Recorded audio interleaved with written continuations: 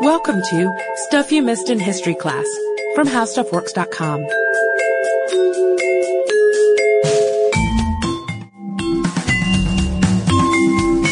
Hello and welcome to the podcast. I'm Sarah Dowdy. And I'm Deblina Chakraborty. And we're about to deliver on a threat of sorts that I think you made, Sarah, on an earlier episode. Or a promise, depending on how you look at it. Depending on how, we'll look at it as a promise. And it was to do a bourbon series. And of course, we're not referring to the beverage there when we say bourbon. We're referring to exciting series indeed. Yes, maybe not as lengthy. But we're referring, in fact, to France's House of Bourbon, a family that ruled the country from 1589 until 1792 and the French Revolution began. And they became one of the most powerful ruling families in Europe, and their influence eventually extended into places like Spain and Italy. The first bourbon king, however, was Henry IV, and it's kind of a good time to talk about him.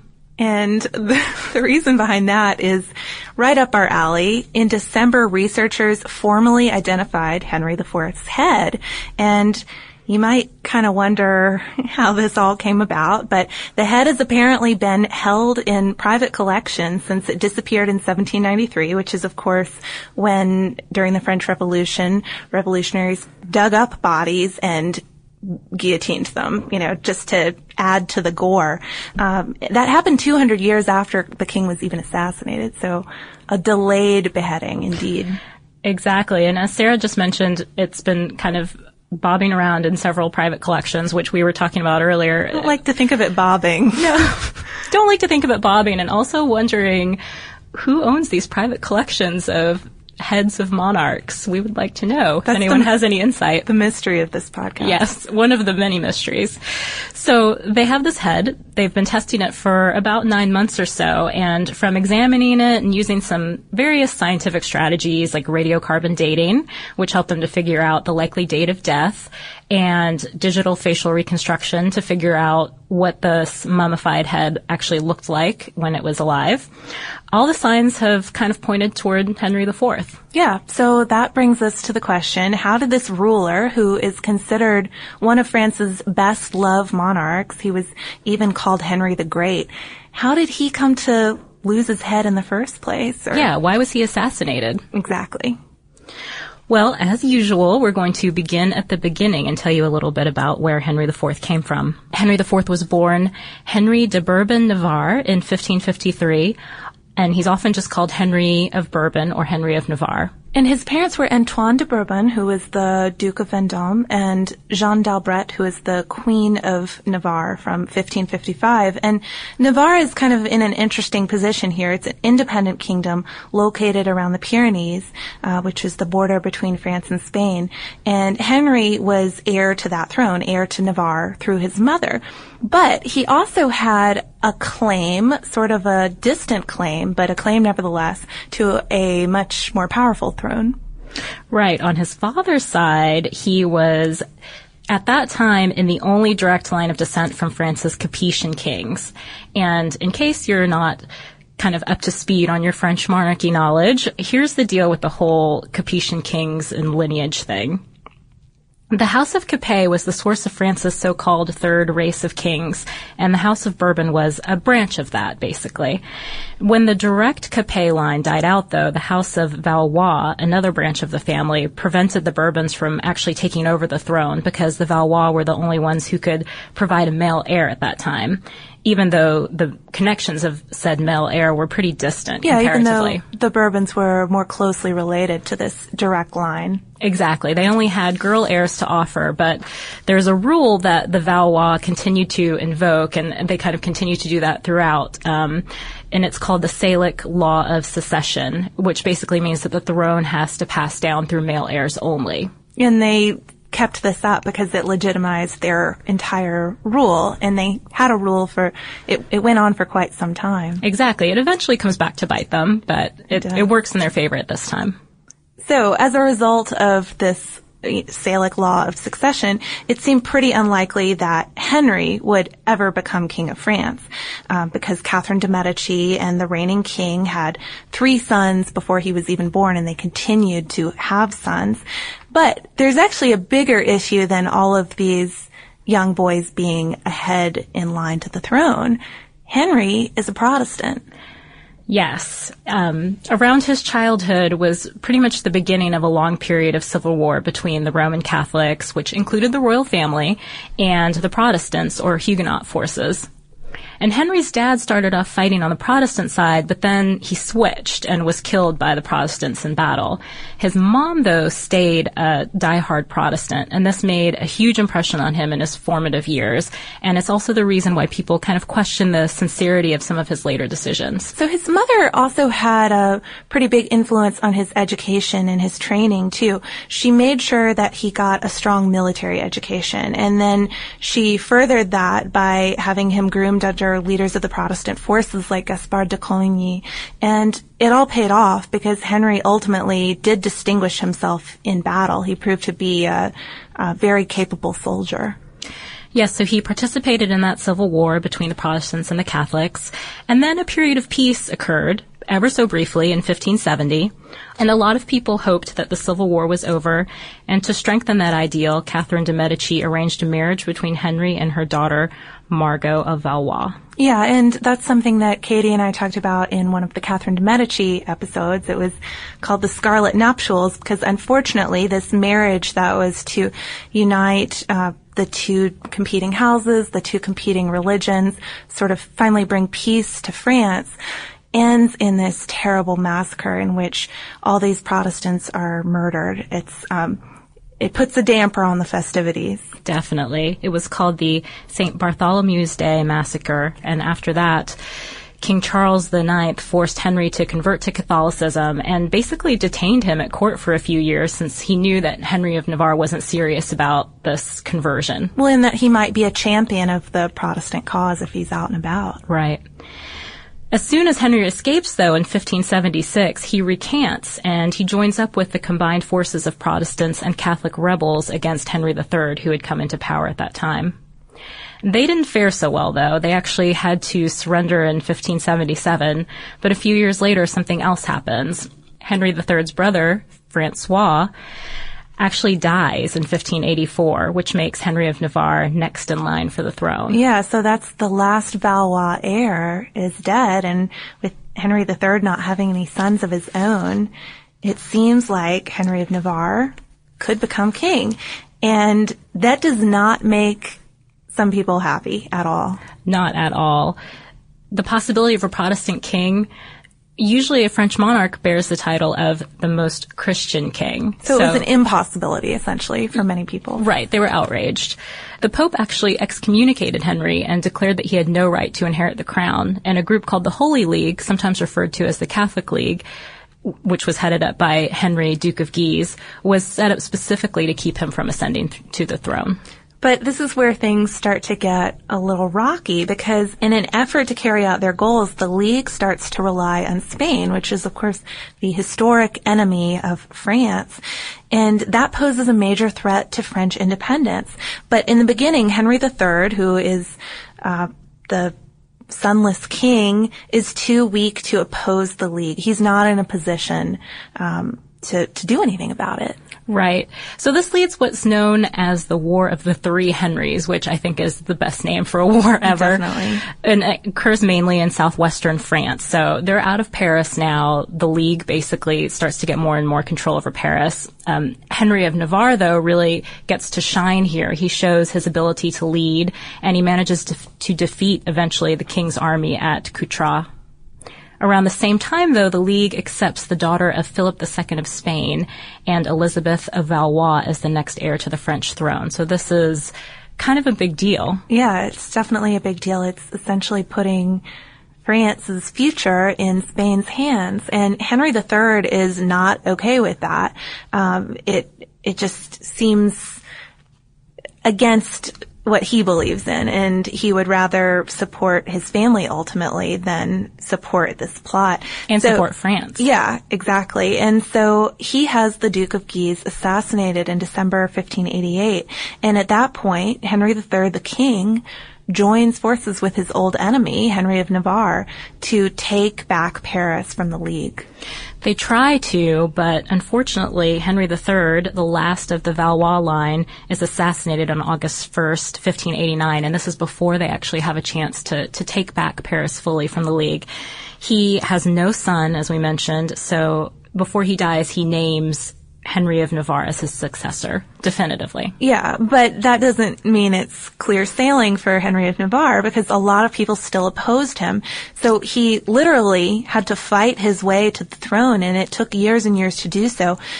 He was winning victories in the provinces and the outlying territories and some of the other cities, but he couldn't get Paris out of the League's hands with their Spanish alliances, and that was what he was struggling to do.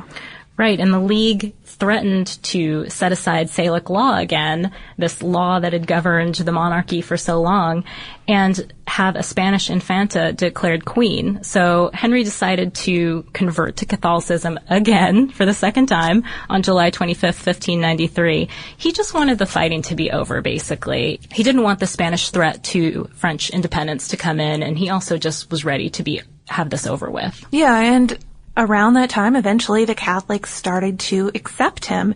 And on March 22nd, 1594, he was finally allowed into Paris again. And of course, one of the things Henry is most famous for is the alleged comment, "Paris is well worth a mass," which obviously most people take that as an indication he may have been less than sincere about his conversion. Right. But sincerity aside, there are a lot of reasons why Henry was considered an effective ruler and why he's remembered as one of the most popular kings of France. He ended nearly 40 years of religious strife in April of 1598 when he signed the Edict of Nantes. And this confirmed Roman Catholicism as the state church, but it also granted a lot of rights to Protestants as well. Yeah, and I mean, he wasn't just, I guess, part of the beauty of his reign is that when you got a certain measure of religious peace, you could focus on other things as well. And he worked to eliminate the national debt and create a reserve and develop agriculture, introduce the silk industry to France, and encourage the manufacture of products in France, like tapestries and items that were usually imported from other countries. He also beautified Paris. For example, he built the Great Gallery of the Louvre, which at that time was still a royal residence, so he lived there. And he also seemed to be generally a likable guy. He was smart, funny, brave, pleasure-loving, maybe related to that. He was also very big with the ladies. His physical allure earned him the nickname the Green Gallant, which that's one of the main things you hear him referred to as today. You may have been curious about that from our title. True. And because of his many lovers, he was sometimes also called Le Vert Gallant, which translates to the gay old spark. Yeah, I feel like a little something is lost in translation there, but I don't know. He had several very well-known affairs, one with Gabrielle d'Estrées, one with Henriette de Balzac d'Entragues, and one with Charlotte de Essart. And we were talking about Gabrielle d'Estrées some. She's an interesting lady, maybe worthy of her own podcast at some point. An interesting combination of bravery and beauty, I would say. Indeed. But people considered Henry maybe not so wise when it came to his relationships with women. And one thing we should consider, he is still married to Margot during all this time. Yeah, Margot, who is childless, they never had a child together, she refuses to annul their marriage as long as his lover, Gabrielle d'Estrées, is still alive. Eventually she does, though, after Gabrielle dies, and she allows their marriage to be annulled so that Henry can marry Marie de Medici in 1600. But Margot's still a very interesting character in herself. Yeah, she's said to have had an affair with the Duke of Guise, an early affair. She actually got in a lot of trouble with her brothers over that. She was known for licentious behavior and still, though, stuck by her husband and tried to stick up for him with her family, promote him with her brother Francois. She was looking out for his interests because she knew her own were tied to his. Definitely. It didn't always work out in her favor, though. Her brother, Henry III, actually banished her in 1586, so she wasn't allowed to be in Paris anymore. She was eventually allowed back into Paris in 1605 and apparently lived in high style there and had many, many affairs, which she may have written about in her memoirs. I haven't read her memoirs. Have you, Sarah? No, I haven't, but I think she got to live in a pretty queenly fashion. She struck a sort of Anne of Cleves type deal, you know, where she could live as the queen's sister with all the luxuries of being queen without all the responsibilities. Yeah, she got to keep her title too, right? She did. So Henry IV, though, he's not having such a luxurious time, at least compared to his former wife, Margot. Yeah, well, he may have been having a luxurious time, but he wasn't getting it easy, that's for sure. Before he was killed on May 14th, 1610, he lived through a couple of assassination attempts, both by Catholics. And one of them was sort of serious, though. He was visiting Gabrielle d'Estrades when a guy named Jean Chastet, a law student who had been taught by Jesuits, stabbed him in the lip with a knife. And a scar left by this attack was actually one of the things that helped researchers identify that mummified head that we referred to earlier in this conversation. I think that's so interesting that your scars can be preserved so well. Yeah. But who knew? Who know? But the man who finally killed Henry was Francois Ravaillac, who is a 32-year-old man who had come from a professional family that had fallen dramatically into a beggar status. And while he's often described as a religious fanatic or a devout Catholic, maybe even sometimes described as a monk, a lot of people think that he just had severe mental issues, and that was what drove him to assassinate the king, not his religious fervor. Right. He was really religious and had, in fact, at one point joined a really strict Cistercian order of monks, but he was expelled only after about 3 to 6 weeks of being with them because he was supposedly having visions and generally having experiences such as smelling sulfur, which was traditionally associated with the devil, that they didn't approve of at all. So kind of showing signs early on of those mental issues. Something unhinged, yeah. Mm-hmm. But interestingly, he's kind of an opportunist when it comes to assassinating the king. He stabs Henry in Henry's carriage while the king was on the way to take care of some military matters. Yep, the streets were so crowded. Apparently, Henry IV's mounted escorts on his carriage had to ride ahead. Some of his footmen decided to walk ahead of the carriage until the congestion had sort of passed. And Ravaillac took this opportunity to reach into the coach window with a long knife and stab the king twice. And supposedly, he didn't even really make a huge effort to get away after that. Yeah, he just sort of stood around. Exactly, and they apprehended him, but they didn't kill him immediately. They wanted to question him, and they did end up questioning him for several days because they wanted to find out if he was part of a larger plot. Yeah, they couldn't believe that this one guy from this beggar class family had hatched this whole plan himself. But up until the end, he maintained that it was just his idea. He was ultimately pulled apart by 4 horses, but he insisted that he worked alone, and he did it because he thought that Henry was out to get the Pope. Exactly. And some people still wonder if it was a conspiracy, but who could have planned it? One option is the Jesuits. They seem to get blamed for a lot of things in our podcast, as it turns out.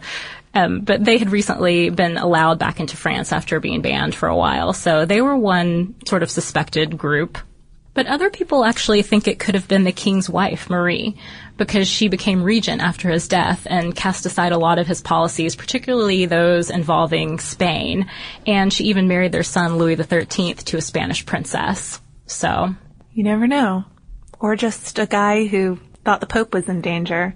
So even though some people may have benefited in certain ways from Henry's death, the overall population was upset about it, and the mood was one of sadness, and he was mourned pretty intensely for a long time. For 18 days, he had 100 low masses and 6 high masses said per day for his soul. And 3 sculptors were commissioned to make the king's bust from a death mask. And this is so bizarre, but one of the resulting sculptures, which was considered the most lifelike, was actually served 2 meals daily by the king's servants as if he were still alive.